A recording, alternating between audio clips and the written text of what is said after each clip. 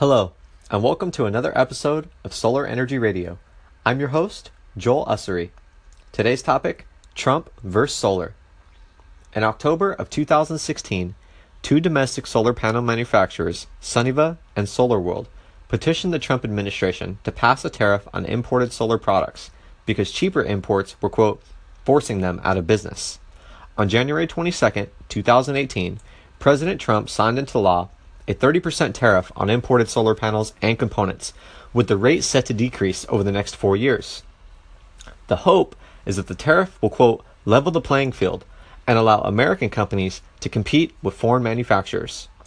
The solar industry is split in the decision, with manufacturers favoring the tariff as a necessary step to save domestic companies, while installers oppose them as job killers. Only about 14% of the industry's 260,000 jobs are in manufacturing, with the majority of employees working in the installation sector. The president and CEO of Solar Energy Industries Association, Abigail Ross Hopper, predicted that the tariff will lead to the loss of roughly 23,000 American jobs this year. Tony Clifford, Chief Development Officer of Standard Solar, says, quote, "This decision is misguided and denies the reality that bankrupt foreign companies will be the beneficiaries of an American taxpayer bailout."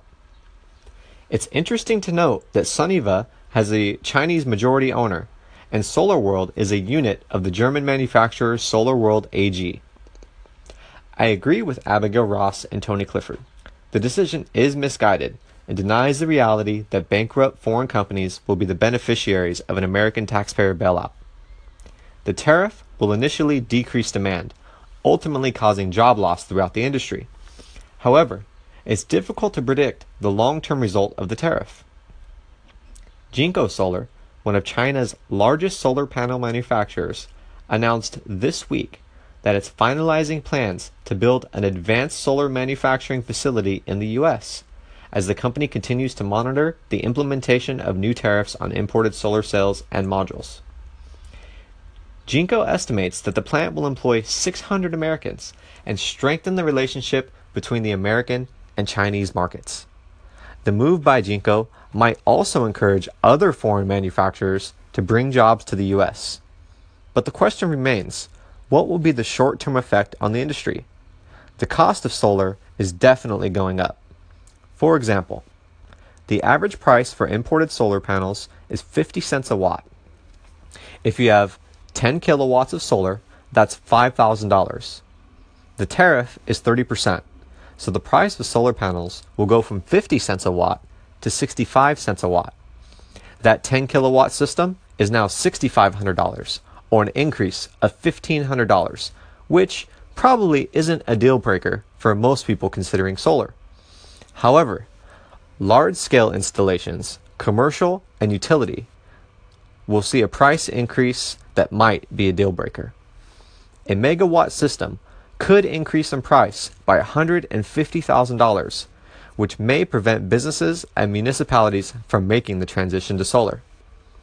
Nonprofits like Grid Alternatives expect their annual costs to increase by $1 million and have already laid off 25 employees to keep their costs down.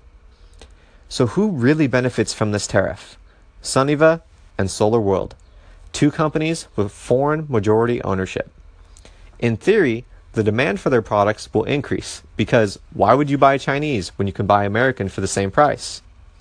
Suniva and SolarWorld could stay in business and keep a few hundred manufacturing jobs in the U.S. But what about the industry as a whole? I respect Suniva and SolarWorld for taking the initiative to start a conversation about the challenges that they're facing financially. But in my opinion, that's the risk you take in a free market capitalist society. If your competition can make an equivalent product at a lower cost, then you either innovate to reduce cost or go out of business. It's not up to the federal government to write legislation that gives your company an advantage over the competition. Thank you very much for your time and your ears for listening. I look forward to putting out another podcast, same time next week. Remember, think globally, act locally.